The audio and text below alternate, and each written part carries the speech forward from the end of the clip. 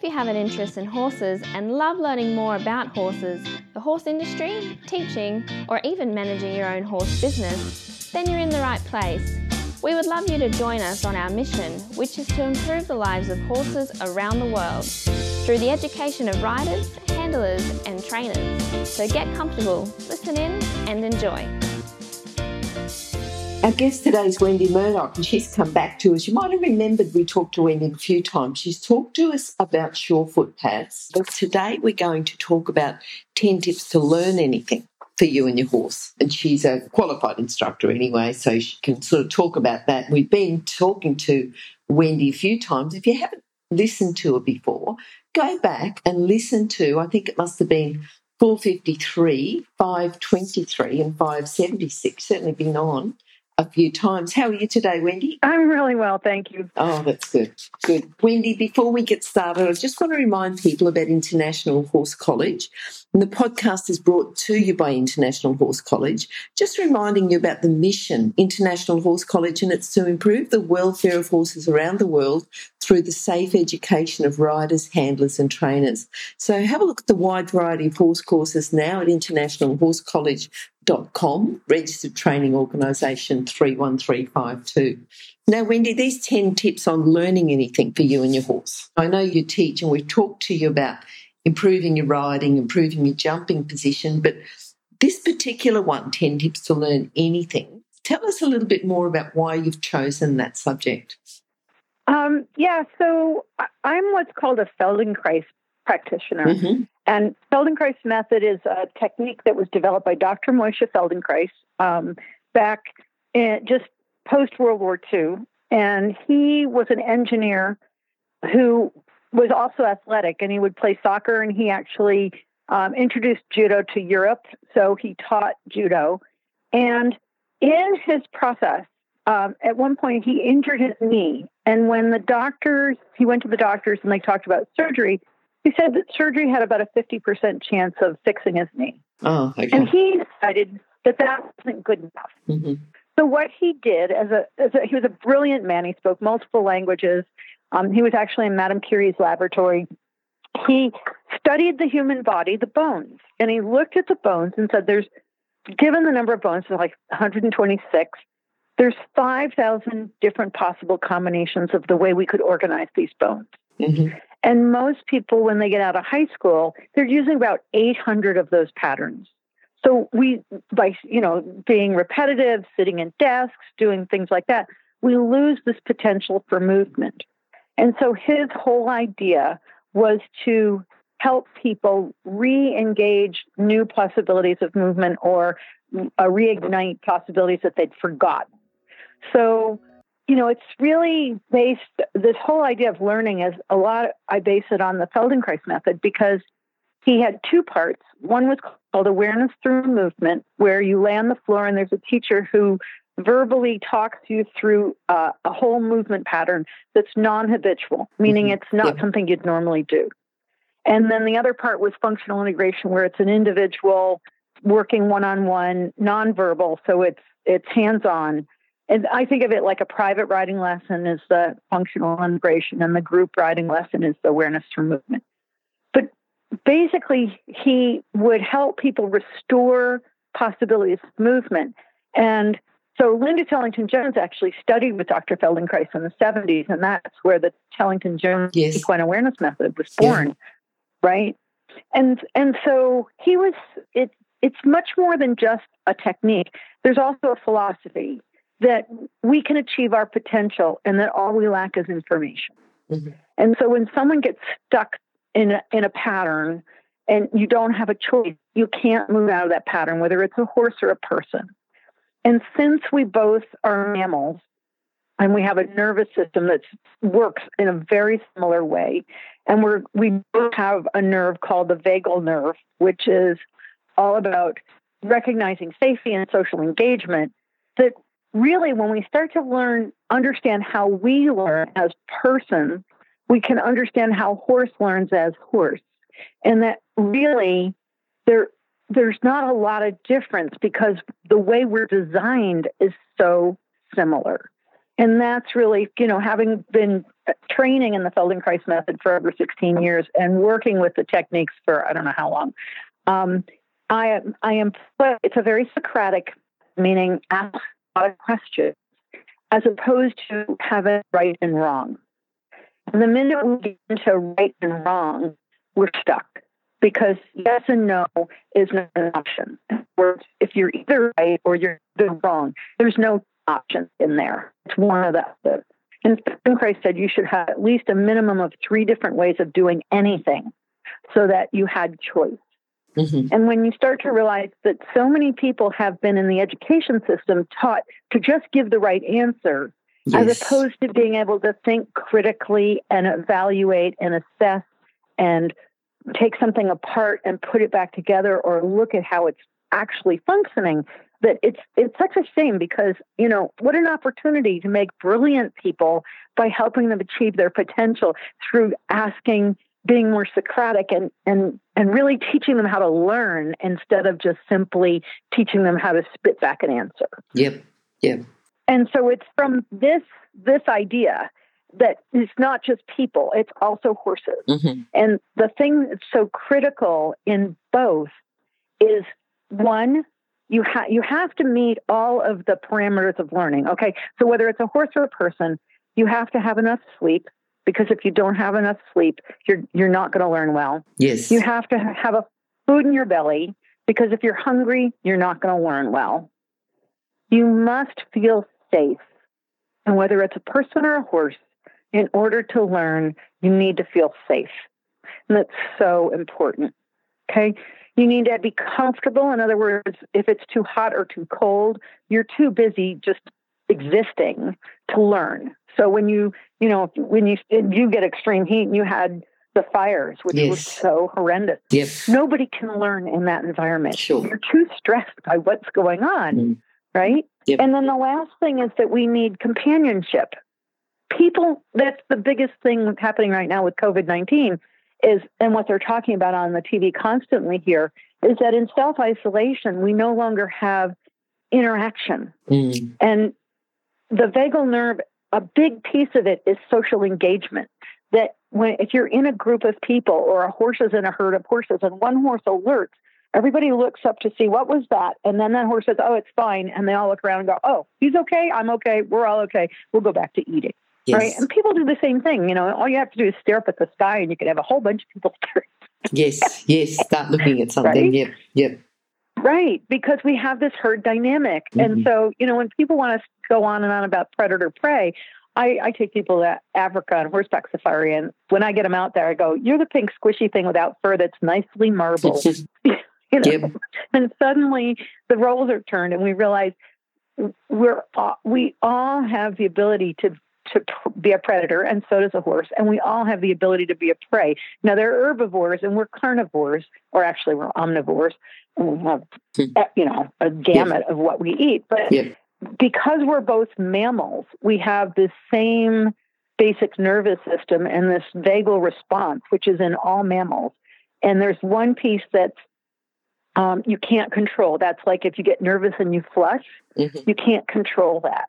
But the other piece is the social engagement piece, where you look around and you go, "Okay, this party feels pretty safe. I think I'm going to have a good time." Or, "Man, I walked into my boss's office and I instantly knew I was, that's Vegas reporting back." And when we get to optimal learning, or learning anything, whether it's a horse or a person, we've got to meet those basic needs, because that's the environment in which we're going to learn best. When we've got enough food in our belly, when we've had enough sleep, when we're comfortable, when we're feeling safe, and we have companionship. Okay. And, like right now, we're doing all that on podcasts.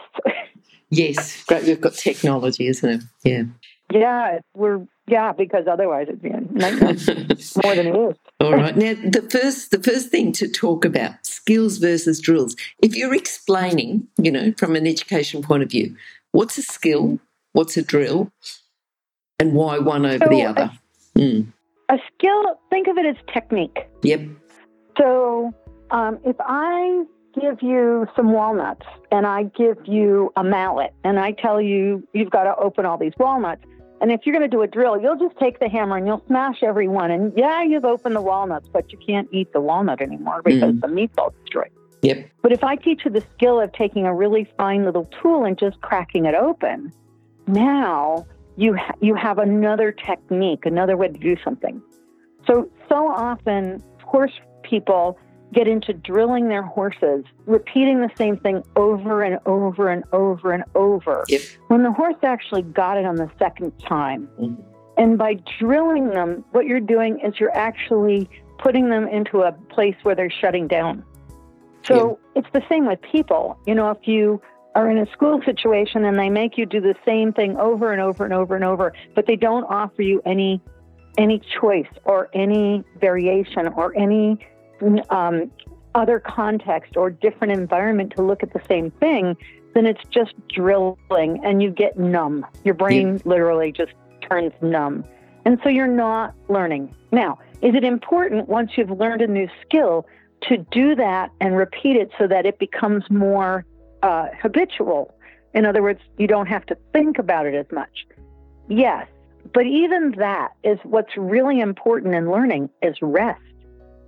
And if we don't give the nervous system sufficient rest, then we're actually losing the opportunity to be a good learner. Because in the rest and especially in a rest period where, you're relaxed, you might be daydreaming, you're not thinking about it particularly. In background, your brain is under the influence of serotonin, which is the neurochemical of feel good, right? It's the one they tell you to go out and work in the dirt because it activates, increases serotonin. Mm-hmm. But serotonin builds the dendritic scaffolding to make new neural connections. And so rest is so important. And with horses, so often we see the trainer, the horse can't track to the right the same. So I'm going to drill him to the right and make him do 10 times more to the right than the left. And all you're doing is actually either reinforcing the habit you don't want or just numbing the horse to where he's checked out. And so he's not actually learning, just like us. Yeah. And so it's important to think about what is it that you want the horse to be able to do? And how can you break that down into smaller pieces, digestible bits, where you look at parts of what you're asking as opposed to trying to do the whole thing all at once, and break it down into skills. Because then if the horse learns different skills, you can put those skills in different orders. Think of it as like letters, right? You have a whole alphabet. Well, if you learn the different letters, you can spell words and sentences and paragraphs. But if you only learn a word, you're stuck because the next time you have to learn another word. It's like me trying to learn a foreign language. It's really bad. Yeah, I like the way that you said, look at what you want, break it down into skills. And it's more working on the quality, isn't it, rather than just doing it? Yeah, and looking at different pieces. So there's a circus in Switzerland. It's called Circus Knie. And it's been around for, it was 75 years back in the 90s when I was there. So it's probably been around for about 100 years. And Freddie Knie started it. And all of his training is open to the public. So you can go anytime, and they travel around the country, and you can go and watch them. And they didn't train the act. They trained different skills, and they broke the skills down with all positive reinforcement. And they just built the performance based on putting together different skills that the animals had learned. So they weren't training them to the performance. They were training them to different skills. And then every time they change the performance, they just take the different skills that the animals have learned and put those together, and they have another performance. Mm-hmm, mm-hmm. So it's like having the building blocks to do things as opposed to only having one block that's all you know how to do. Yep. Now tell us about training. It was sort of pretty much old school. We've just got to beat the horse into submission. The horse is fearful. And I think you talk a lot more about curiosity. So tell us about curiosity versus fear.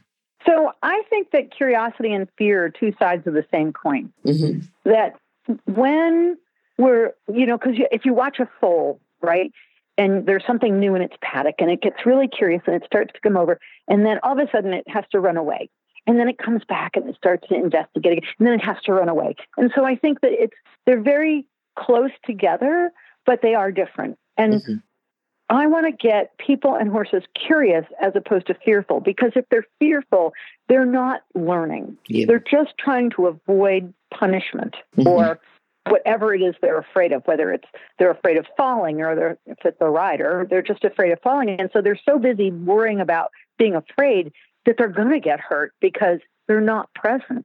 They're not in the moment. They're not actually noticing what the horse is doing or how he's responding or reacting so that they can be proactive and take an action. It's too late if you're afraid and you're worrying about what's going to happen to you. It's just a question of time.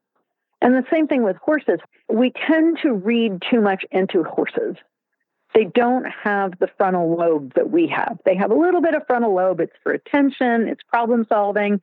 But what I always tell people is, I watched Star Trek as a kid, and now I have a communicator. And I'm talking to you on it right now. Right? I'm on my iPhone. And so we can dream. We can create fake realities. Horses don't do that. Horses are just in the present, and we tend to forget how simple they are, and we read into their behaviors. But, if they're afraid, we see the signs of fear. And if they're in fear, they're not going to be learning. But if we can get them curious and interested, then we have the chance to actually activate their brain in a positive way so that we can create that relationship that we're looking for. Yeah. And, I've been around for a long time. And my first horse, I'll never forget how they drug him into a horse trailer. And after that, it took us a very long time to teach him how to load quietly because he had literally been drug into the horse trailer. And that's not learning, because the next time you have to keep repeating it and somebody's going to get hurt eventually. Because when horses are afraid, they're a 1,400-pound animal that's not going to look after you. So, we have to respect their size and respect their level of capacity, mental capacity, and recognize that what the number one thing a horse needs to feel is safety. And that the sooner we can establish that safety, and that's one of the things I love about Surefoot is what everybody says to me is, my horse wants to be with you more than me. Because the horse instantly recognizes I'm bringing safety to them. I'm not threatening them. And then they'll follow me around. They're much more cooperative and willing because they don't see me threatening. And it doesn't matter if it's a horse or a person. My students, I can't tell you how many students, first-time students are like, tell me everything I'm doing wrong and bad. And I'm like, why? Why would I do that? What is that? But they're afraid and they're already self-deprecating. And it's like, no, I'm not going to do that. I never do that, but I am going to show you something you can do. And so the minute I get them a little more curious and they stop being so judgmental and they start to interact with their horse, it totally changes the learning. It totally changes the situation. I've had whole clinics with riders everybody was terrified. And by the second day, they forgot they were afraid because they felt safe. I showed them where their safe place was. Yeah. And so it's, so often what we're dealing with horses and riders are trying so hard to get it right. And I think in that trying so hard, they get stuck and they get afraid, or they can't get it right. That's really where their fear comes from, is I'll never get this right. I'll never be, good now. I'm ruining my horse. All those fearful thoughts. Really, it's about getting more childlike. Yes. I know it can be very rewarding, like you said, by the second day. Yeah. Now, a lot of the training that we're doing, is routine. What can we do that's novel? Tell us the difference, if we talk about novel versus routine. So routine is I go out into the ring every day and I ride my 15 minutes to the right, my 15 minutes to the left, and, almost on a timer. And novel, yeah, it's exactly right. It's like, and again, that's so mind-numbing because it's just the same. It's always the same. But novel is, say, you start out and you start with a different task. Maybe it's, I don't know, that they have to like go over and explore a corner, and you go and explore the corner with them, right? Or then you find there's a little log and you've got, okay, let's go over this log. Or if you're out on a trail, let's investigate. So when we make it more novel, like talk about the coronavirus being novel, and what they mean by that is that we've never seen it before. Yeah. So our immune system has no response to it, or not a good response to it, right? But that's what novel means. You haven't seen it before. It's something different. It's something interesting. And the more we can think of presenting ideas in a different way to the horse, it activates their brain. So I'll give you a simple example that was something Dr. Feldenkrais did. He was in Switzerland at a scientific meeting, and there was a woman who had a whiplash neck, and she couldn't move her head down to her shoulder. And so he went to work with her, and instead of trying to move her head, he moved her shoulder toward her ear. Okay. And he did this several times, right? Because the nervous system was like, I can't move my head toward my shoulder. So he reduced the distance between the ear and the shoulder by lifting the shoulder. But essentially, you're doing the same idea. You're shortening the distance. But the nervous system doesn't have a pattern to that. In other words, it couldn't go to the habit of, I can't move my neck. And so in minutes on this video, the woman is able to move her head toward her shoulder and move her shoulder toward her head because he came at it from a completely different perspective. And that's really what I'm trying to say here with novel is how can you approach an idea from such a different perspective that you don't activate the habitual patterns. Mm-hmm. And when you can do that, then you have access to the nervous system and to learning. Stop. I need to interrupt this chat for a hot off the press notification. That is that the latest version of the book, 101 Careers in the Horse Industry, is now available, and the best news is that it's a free download. So if you work in the horse industry, if you have a plan to work in the horse industry and have a career in the horse industry, or if you know someone who plans to have a career in this fabulous industry, then this is an essential book for you to read now and then keep as a reference as you progress through your career. With over 100 jobs to choose from, you'll probably find at least one that you'd happily do without being paid. So simply go to internationalhorsecollege.com, scroll down to the bottom of the page and click on the 101 Careers in the Horse Industry button to receive your free career book. Imagine, maybe one day you could be a guest on Horse Chats. I love the way that you give us lots of examples. Even just when you started off with the walnuts and the hammer and the skills versus drills example, and this is just another one, that you're giving us examples of, I suppose, thinking a little bit outside the box with our horses, not just taking what we've done year after year after year, but going a little bit broader, thinking a bit, as you say, novel, a bit different. Yeah, love talking to you, Wendy. Yeah, it's great. And, one of the hardest things for a rider to do is to stop. Mm-hmm. It's like we get into a situation, we think we have to win or we have to complete it or we have to whatever, and actually you'd be so much better off stopping, doing something else for 5 minutes, whatever that is, get off your horse, pet your horse, whatever, and come at it again. Yep. And you'll have allowed the nervous system to recover and to refresh and then to go again. Okay. And I have a dear old friend he used to ride reining horses, and he was he's still around. In fact, I talked to him just the other day. But he was so interesting because he would always be thinking about different ways to do things. So when he would go to the competitions, you could pay $5 to go into the big ring and practice. Yep. Okay. Well, all these big trainer guys would ride their horses nicely in the warm-up and then go in and ride the heck out of them in the big arena. Mm-hmm. But what Bruce did was he'd ride his horse really hard in the warm-up, and then he'd go into the big arena and he'd get off and he'd pet his horse for 5 minutes. He'd spend his $5 petting his horse. And by the time they got to the competition, his horses were running to get into the arena and all the other guys' horses were running to get out. It's just by looking at it, from a different angle. Yes. How can we make it so that the horse wants to do what we want instead of make it so unpleasant for the horse to do the thing? Mm-hmm. Mm-hmm. you've got a couple of words here, and I like the way that we're sort of talking about different words, reversible versus overcommitted. What do you mean by reversible, and what do you mean by overcommitted, and put that together? So I'll do overcommitted first. Yes. So you've walked up to the edge of a cliff, and you've leaned over, and you can't get back, and you fall off the cliff. Yep. Okay. Reversible is that you approach the edge of the cliff, but you can back up, and then you can go forward, maybe a little closer to the edge, and you can back up, and you make sure that you never go further forward than you can go back. Okay. And that's what I mean by reversible. So often, what we do is we go over the edge. Yep. In other words, instead of figuring out, okay, canter.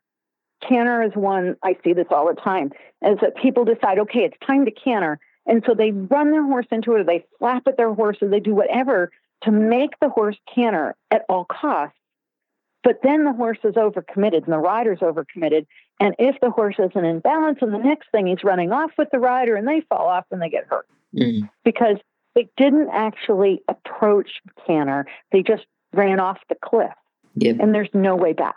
So what I have people do is I have them approach the canter. I actually make them canter on the ground first, but that's another story. I have them start to approach the canter and then come back, whether that's back to walk or back to trot, and then go again. Because if they start approaching, they're going to feel the moment when, oh, I've either lost the balance, or my horse is starting to scramble, or he's starting to lean, or he's falling on the forehand. It's like, great. Then slow down, come back to trot. And how can we approach that again, maintaining balance so that the horse canters the first stride in balance instead of racing off with his head in the air and we're pulling like crazy on his mouth because we just ran him off the cliff. Yep. And so that's what I mean about reversible, is really breaking it down and looking, I do this so much with horses at the walk, actually, that if I have a horse that's really hollow and inverted, I'll be on the ground and the person will be on the horse's back. And what I see is that the very first step, the horse raises his head to move his foot. Well, if he does that, he's already on the forehand. So I just start showing the horse, asking him, can you let your neck down when you take that first step? Because if he can't let his neck down to take the first step, then we're just going to be fighting with him to get his head down on every step. Yeah. And we really have to break it down. And what are you doing on the first step? Because if I can have the pattern of relaxation and back up, neck down on the first step, I can get the second step. But if I don't have it on the first step, I don't know if I'm going to get on the other step. Yep. Now, the attitude of the horse, but the attitude of the rider. How does that compare with denial? So, a lot of people are either not, how do I want to put this? They're not seeing what's really in front of them. Okay. They've made up a story about it. Yes. And so they're living in denial. Yep. There's a great old cartoon of Calvin and Hobbes about denial, but anyway, that's kind of old. But it's, they're living in this fantasy because they either don't know what to do or don't know how to do, or it's too painful to see what's going on. And, sometimes we have to just simply let go of our ego and go, you know what? I've been riding one horse in a saddle that hasn't fit for 2 years. And my horse is now really unhappy and his back's sore. But it's so hard for us to admit and to be honest with ourselves about what we may or may not have done with our horse. And I remember, this is a long time ago, I had a horse who was off the track, and he was so PTSD when it came to saddling. But what I didn't realize was my saddle was there was more than just my saddle, but my saddle was part of the problem. And long story short, I gave him away, and a guy put a Western saddle on, and the horse was so much better. Really? Right? And so what I did was, instead of beating myself up over the fact that, I never figured it out, or look at what I did to my horse, or no, my saddle wasn't a problem. It was never the problem. I said, you know what? I'm going to learn about saddle fit so I can help other people, because I couldn't help my own horse. Yep. And so it's not about putting on a cheery face and just acting like everything's going to be okay. That's not what I'm talking about. Yes. That's denial too. Yeah.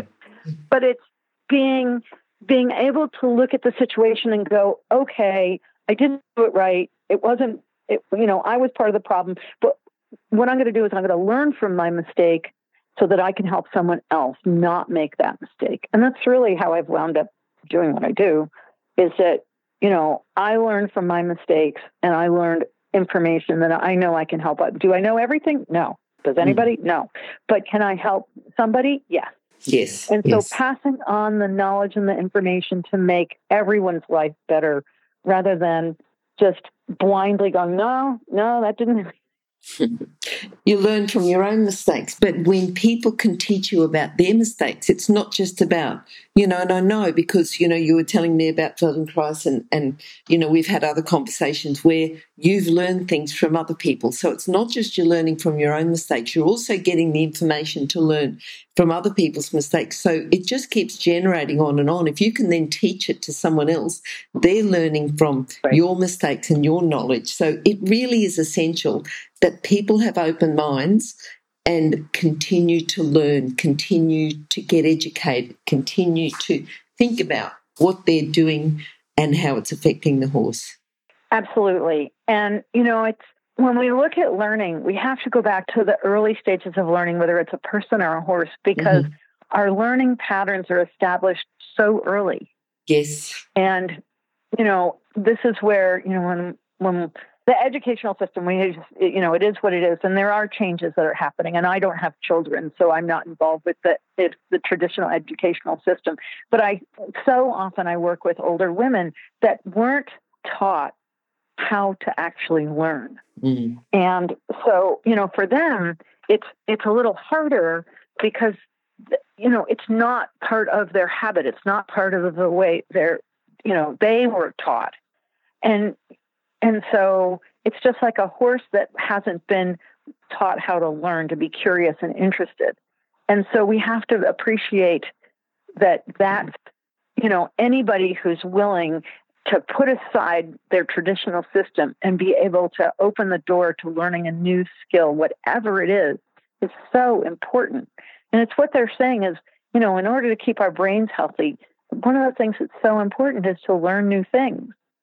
And so being brave enough to say, I'm going to learn something new, whatever it is, whether it's riding or whether it's knitting or whether it's, a sport or a musical instrument, to be willing to say, I'm going to give it a try and I might fail and it's okay. Yep. It's okay.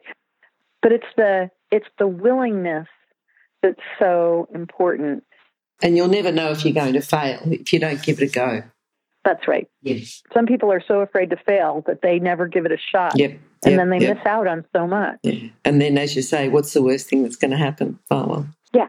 Now, with a horse, we have to always be careful with that one, right? Yeah, we have to hedge our bets and keep safety in mind. But, but that's the thing is right now, since most of us are home, it's a great time. There's so much YouTube available to learn anything. Yes. Pick up a paintbrush or a pencil or anything. Just kind of get some creativity going and learn something new. And, because nobody's watching, who cares if you make a mistake? Yeah. Who cares if you tear the paper, right? Exactly. Yeah. Now, repeating versus rest. And I know you talked about, we talked a little bit about drills and skills, but tell us about repeating. When we repeat, when we should rest.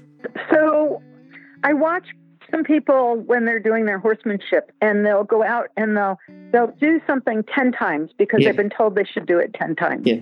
But, are they doing 10 times consciously or are they just doing 10 times because somebody said they should do it 10 times? Mm. And so that's, again, it's like to look and see, I've done this once and my horse has shown me the activity that whatever it is, I can step sideways, whatever I want him to do. Why should I do it again? What I want to do is let him realize he got it right. Like I asked and he did it. And even if it's not perfect, it doesn't have to be perfect. That's something that's very important. It doesn't have to be perfect. Yeah. And I think that's where we get into the repetition because we think we have to do it perfect. And so often I'll get a rider and, we're starting to work on leg yield and they get a couple of great steps and I'm like, stop. How'd that feel? What was that like? Rest for a moment. And they look at me like, what? Yep. Think I'm crazy. Yep. And it's like, just take a moment to feel it. Just rest for a moment. Because You have less than half a second between an action and a response to wire it together in the brain. So there's a simple saying: nerves that fire together, wire together, and nerves that fire apart, wire apart.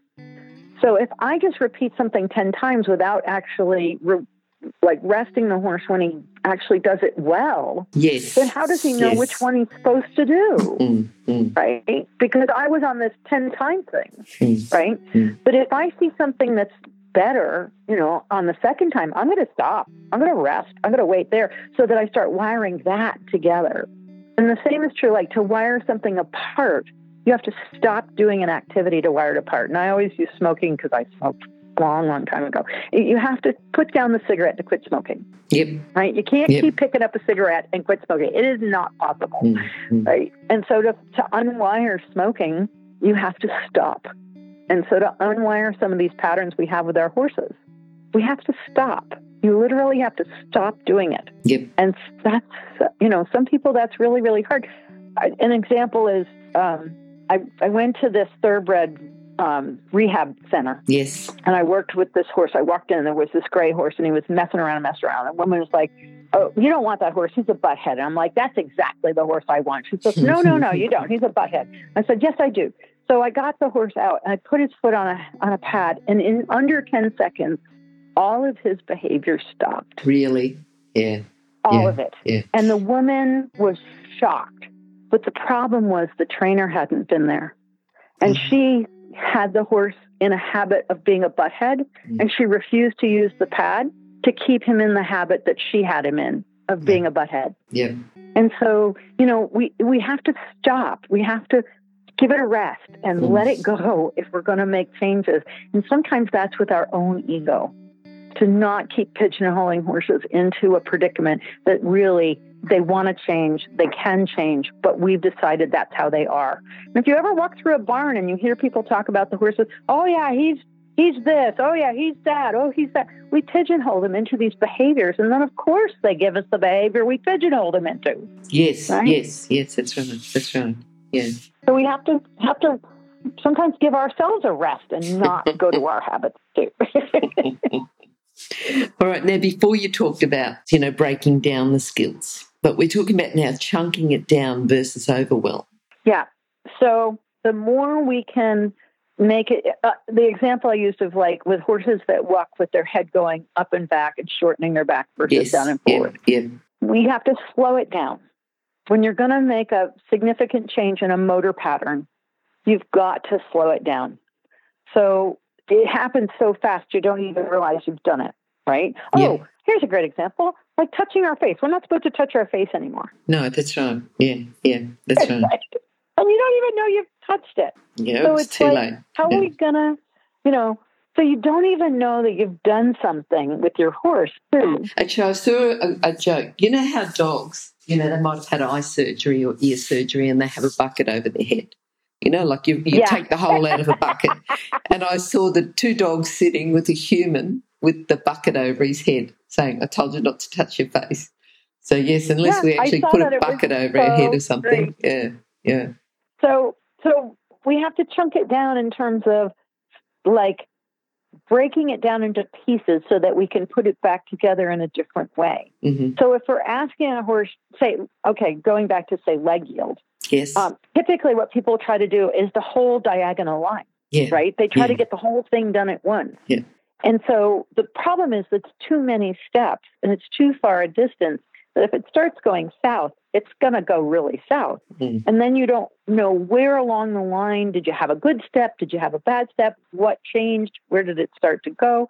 And so chunking it down would be asking for a leg yield for 2 steps and then going forward 2 steps. Yes. So instead of trying to do the whole diagonal, you chunk it down into 2 steps and then refresh with forward and then 2 steps and refresh with forward until suddenly the horse is like, "Oh, I got it." And pretty soon you can do 3 steps and go forward or 4 steps and go forward, as opposed to trying to do the whole thing all at once. And the horse just rushing to cross the diagonal. I'm just going to get across the diagonal, then they won't be so demanding. That's right, because it doesn't really understand what the task is. No. It thinks it's about getting across to the other side because we haven't been clear enough in our explanation that it's about crossing their legs to get to the other side instead of just rushing. Absolutely. Yep. Okay, now I'm sure that you go out and even when you're doing clinics, you plan because that's you, planner. When do we plan? When do we just wing it? So, there's a lot of people that ride by themselves. They tend to not have a plan. So they go out there sort of randomly and kind of ride for a bit, and then they don't know what to accomplish. And and so they don't have recognizable progression. So there's a certain degree of planning that's like really, really important to help us improve skills. And when I was a kid and I rode hunters, Monday was day off. Tuesday was flat work. Wednesday was grids. Thursday was flat. Friday was cross rail. Saturday was a rest. Sunday was a show. So we had a routine. We had a regular routine. And that would vary what the gymnastic was, what the level of the jump was, that sort of thing, as opposed to going out every day and just, I got to go jump. Yep. Right? So now, does the plan have to be rigid? No. But it really helps to have some degree of process what you're aiming to accomplish. And the other part of that is also really good to keep a journal. And not just for where you're going, but where you've been. So when I taught Pony Club, at the end of the year, we would have the kids sit down and write what do they want to accomplish the next year, whether that was passing a rating or getting to dressage rally, whatever that was, whatever their goals were. And then at the end of the year, we'd look at what they accomplished in the year before.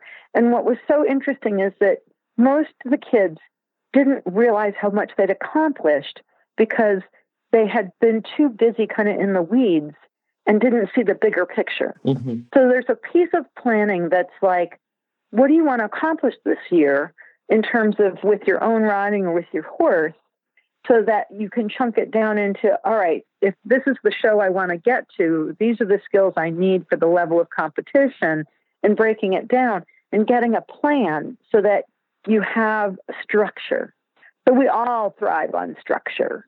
And it doesn't have to be a rigid structure, but just something where there's some routine and some objective to help us kind of be more productive when we run. Yeah. And what about fun? Tell us about when to have fun and when to be serious about it. Oh, my competition riders, they get so serious and stressed. Yes. That it's like, and so I come along. I had a young rider. This was when we were in Florida, actually, and she had just started as a working student and a really high-level dressage judge and trainer in his barn, and not enough help, and overworked, and really stressed. And I came along, and I had some Franklin balls. Do you know what the Franklin balls are? No. They're Franklin balls are there's I have 7 different ones, and they're air-filled. One is water-filled, but that's kind of a special one. And they're about 2 inches in diameter. They're different sizes, but approximately 2 inches in diameter. And you stick them underneath your seat bones while you're sitting on the saddle. And so it lifts you off the saddle, and it's non-habitual. I think of it as like Surefoot for your butt. Okay. Because it's an unstable surface. Yeah. But it's, you can't tense against it. You can't brace against it, or it's just not going to work. And you have to laugh. When I come out with the balls and start talking about, we're going to put balls under your butt, nobody can keep a straight face. So bringing in an element of fun breaks up that intensity.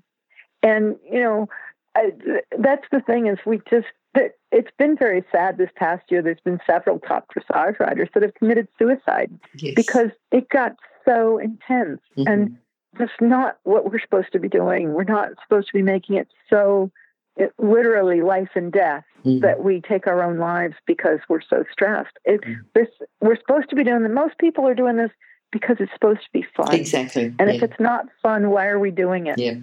No, I agree. I think you've got to keep grounding yourself, haven't you? If you're not enjoying it, remember why you started this career, this whole occupation, this whole, in with horses. And if you're not there and you're not in the same place, do you need a break or do you need to be doing something else? Because if you're not enjoying it, that's for sure the horse isn't enjoying it. No, the horse has got to enjoy it. Yeah. And with horses, it's finding the right job for the horse. Yes. So, so often people get a horse because they want to do a certain job, but that horse doesn't want to do that job. Yep. And it's, it's not, you haven't failed. You just need to find the right, either you change what job you're doing so that it's the job the horse likes, or you find a horse that likes the job you want to do, and that's just, it's not, sometimes we just make a mistake and, pick the wrong. My horse that I have, he's a fox hunter. We bought him for my husband, who actually has ridden him maybe 3 times. We've had him for 12 years. And fox hunting is what he absolutely loves to do in life. And so I'm usually traveling when fox hunting season starts. So a couple of times I've sent him off to my friends so that they can take him fox hunting because he loves it, So it's important that he gets to do a job he likes and that's fun for him. Mm-hmm. And so I think that's important. Now, before you said that you get riders sometimes that just want you to come in and criticise and tell me what I'm doing wrong. But when do you criticise? When do you evaluate? Is there a place for criticism or is it evaluation? Objective observation as opposed to criticize. Yes. So for me, criticism is actually intended to harm. When we criticize somebody, we're actually really intending to harm them in what we say. And when we're objective, we're simply saying what we see with trying to not, from an educated perspective. Yes. So, I have an online course, it's the Effortless Rider course, and they can ask me questions and send me videos. And so the first thing I always try to do is find something that's really nice, right? Because there's always something, whether it's he's got a beautiful tail, Yes. Find something nice, because people are already so hard on themselves and they're already so self-critical. And they've looked at it and gone, oh, this is bad and that's horrible and I can't do this. And it's like we're our own worst enemies so often. So I think it's really important to recognize that, okay, maybe you're not doing it perfectly right, but that's what you're doing, not who you are. And this is a distinction that I'm very clear about. We tend to say, I am a bad rider. I am whatever. And it's like, no, you're not. It's what you're doing. Yeah. And if it's something you're doing, we can do something about it. It's not who you are. Mm-hmm. And making that distinction, some people miss what I'm trying to say. They don't get it. But when they do get it, they realize I have a choice. If it's something I'm doing, I can choose to do it differently. If it's who I am, I think of it as innate, and that's all there is. And that's not true. And that's the basis of the Feldenkrais method, is how can we achieve our potential? Because we just need more information. So when we have the information about how to move our body or use our body or work with our horse, then we can make other choices and do it differently. But if we see it as who we innately are, there's no options. And so when people want me to criticize them, it's like, what's the value in that? Tell you what you're doing wrong? Let me show you what you can do different. Let me give you an option. If I give you an option, and then I always do this with my students, they hate me. I tell them to go back and forth between the old place and the new place. And they're yes. And they start arguing. I don't want to go back. I just want to do this. I'm like, no, you have to go back. You've got to map it out. Horses will go back and forth all the time. They'll experiment. You watch them. After they come off a surefoot pad, they'll go to the old place and the new place and the old place, and they don't have any judgment about it. Right? Yeah. But people give me such a hard time, and it's like, look, if you can do the choice, you can do whatever you want. I know some people come on and they don't go back and listen to old podcasts. They just want to know what's the latest. Tell us again about the surefoot. We sort of talked about the surefoot a bit earlier on, but tell us now again about the surefoot. Give us a description when you'd use it and the benefits. Sure. So surefoot pads are controlled unstable surfaces. They're rectangular pads. They're about 2 inches. Well, they are 2 inches thick. And basically what I discovered is that when you place a horse's foot on a surefoot pad, they reorganize their own balance, behavior, and movement. They self-correct their posture because they can discover choices. And so I've been doing this for 8 years now, and I actually just did a Zoom meeting with Sharon Wilsey from HorseSpeak, and we talked about the changes we see in surefoot. Horses that appeared lame go sound because it's a habit. And so it's this whole idea of giving the horse a conscious recognition of his own body and the way his foot meets the ground, because how that horse organizes is totally based on how that foot's meeting the ground. Yep. And so if he's not standing securely on his own feet, then he, turns his 40-pound head and falls through his shoulder. So it gives him grounding. It resets proprioceptors. It's the veterinarians now in this country are using it for neuro rehab. I was at American Association for Equine Practitioners in December and found out all these vets in Surefoot and rehabilitation and sports medicine. It's like, yay! Yeah. But it also improves the relationship with your horse, because the horse is, it's an offer, not a demand. And so when it's an offer, the horses recognize they have a choice. And with that choice, they start to recognize that you have brought them something really interesting. And in the bell curve, the majority of horses, breathing changes in 3 to 10 seconds, softening, eye blinking, neck lowering, licking and chewing, and then they walk off different. And literally the first horse I ever put on a pad, I timed it for 15 seconds, and that horse went from looking lame to looking sound in 15 seconds, and it blew my mind. So I have lots of videos and stuff on my YouTube channel. I was going to say, people would like to find out more, they can go to Murdoch Method, can't they? MurdochMethod.com to find out more about it. Yep. And Murdoch Method on YouTube to see lots of videos, because good. The videos are really fun. Yep. Do you have a link from your website to your YouTube channel? You know what? I'm not sure I do. I just can't see it anywhere. I'm on your website now. Oh wait, no, you go if you go into resources. Okay.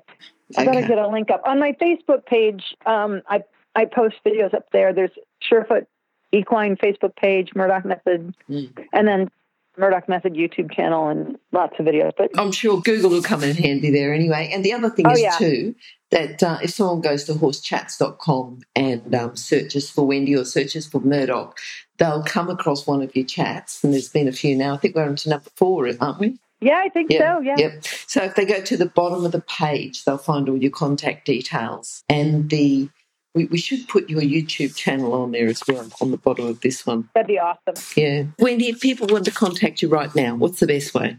They can email me at wendy@wendymurdoch.com. All right. Look, this has been wonderful. Every time I talk to you, I think you're just coming in and you're giving information that someone else hasn't given before. Sometimes we get a little bit of a crossover, which doesn't matter because it's obviously important, but you're coming in and you're coming with so much knowledge and your skills and just giving us that information. So I've got to thank you for your time, Wendy. It's been really good talking to you. Oh, you're welcome. Thank you so much. Thank you.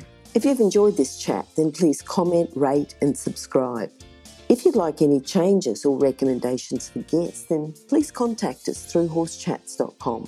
And while you're online, have a look at the government-accredited courses at internationalhorsecollege.com, registered training organisation 31352. Remember that our comments and instructions are general in nature and do not take into consideration your individual horses or your individual ability and circumstances. If you enjoyed this podcast, then please leave your comment below.